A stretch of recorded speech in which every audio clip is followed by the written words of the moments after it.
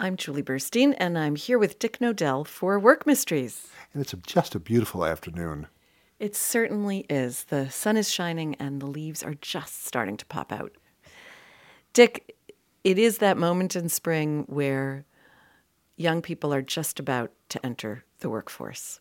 Some of them may already, in their senior year, have had conversations with potential employers, but one of the big conversations that's coming up, I think, for a lot of kids right now is perhaps the most difficult one, and that is the one about salary. I remember back to my own moment this time in the spring when I got my first job, and they said, "What do you think should be the salary for this work?" And for me, and this will give you an indication of how long ago it was, I thought $12,000 is like the most money I could ever imagine. So I said $12,000. And the woman I was talking to laughed and said, "We'll give you $13,500. And it was a wonderful learning experience. I wish I had done it a little bit differently, but it really taught me, why don't you ask a question first rather than give the answer? Do you have any thoughts for people who are about to enter into that kind of conversation? How do you respond to that question of, what do you think is the right salary for this position? So as you know that I like to do very often is I want to take a step back first and say that whoever is looking for a job, especially for the first time, you need to do a bit of research. And it's very accessible online these days. You want to be able to find out what the role pays in other companies, because maybe this particular company won't give you that information. So you want to have a ballpark for yourself before you're walking in the door. You want to know what your acceptable range of salaries are for this work based on what you've found out elsewhere.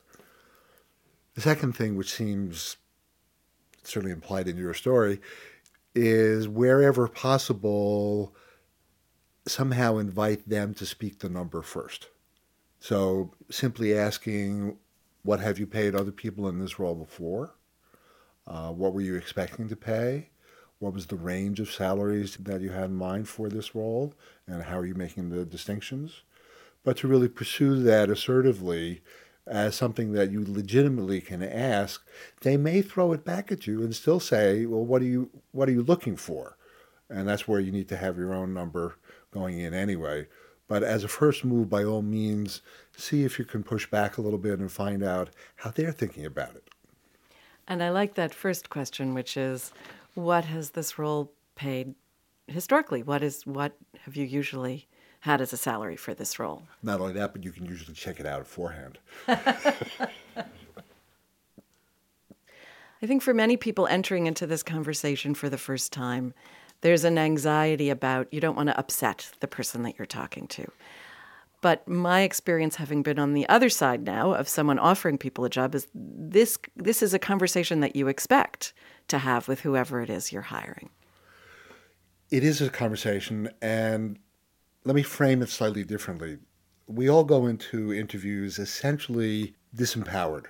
We're the one down, we're the subordinate one because we're looking for the job. The fact of the matter is, though, that it's a mutual interview where both parties are sizing each other up in order to find the best fit. So if you're going into an interview and you can hold on to the fact that you yourself are also interviewing, then there's more of a balance in the room and there's more free play back and forth in the conversation. So you can feel authorized to ask questions that would be harder to ask if you felt subordinate. And the person who is making the decisions and doing the hiring is probably looking for someone who can hold that kind of power in a conversation. Or if they're not, that gives you some really important information about the corporate culture that you're walking into. Let me add that when you're doing your research, it's a really good idea if you can find out, and this is also something you can ask in that interview, find out what is the leadership culture like in this organization. Is it a kingdom with kind of court politics? Is it a creative, collaborative team? Is there a lot of groupthink? These are some of the things that you want to find out about to see whether the fit is right, and it's not just about the money. You've raised three such important different kinds of cultures. How would you actually phrase a question like that if you were in a conversation with someone who is looking to hire you? Well, because the phrase leadership culture is so ambiguous, ask them, well, what style of leadership is performed here? What's the culture like? What kind of expectations do leaders have of subordinates here? That's great. And don't offer here different kinds. Listen for what it is they're talking about. Yes, and ask them what they mean. Try not to offer your own opinion too much. As we talk about this idea of leadership and also the idea of money, one of, I think, the exquisite complications of this particular moment in life is you're leaving school and the embrace of your parents. Sometimes you're actually going home to live with your parents when you go to work and moving into your own life. But there are expectations that parents have, I think, of what their children will be able to do in the world. One young woman said to me, my dad said to my mom, I expect my daughter to make $90,000 right out of college. And my mom said, that's because he has such incredible faith in me.